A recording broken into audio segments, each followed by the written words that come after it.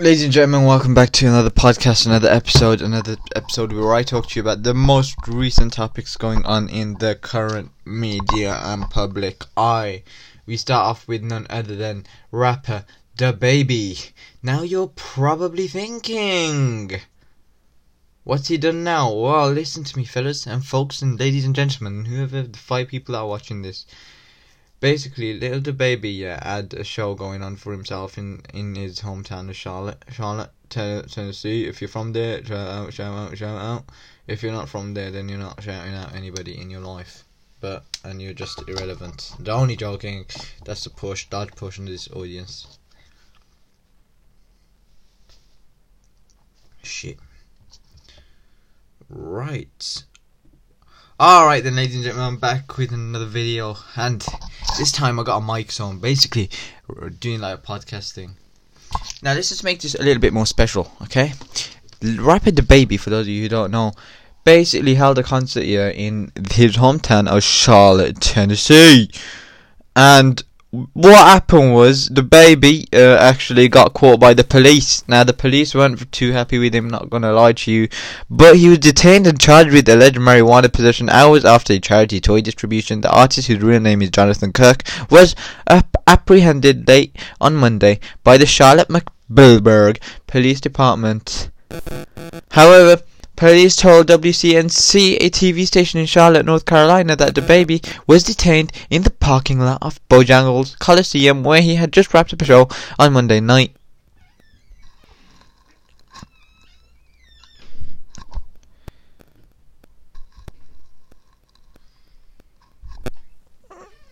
Now, he wasn't arrested, but cited on a misdemeanor of marijuana possession and resisting an officer, and then released. The police department said, earlier in the day, a rapper has spent time distributing toys to children in need in Charlotte ahead of Christmas.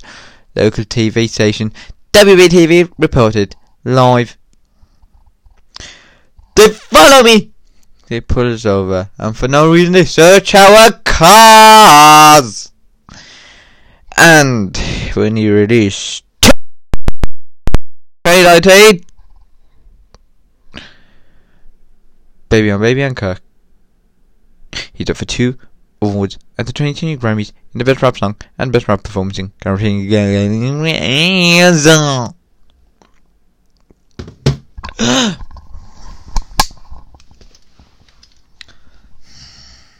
That's it.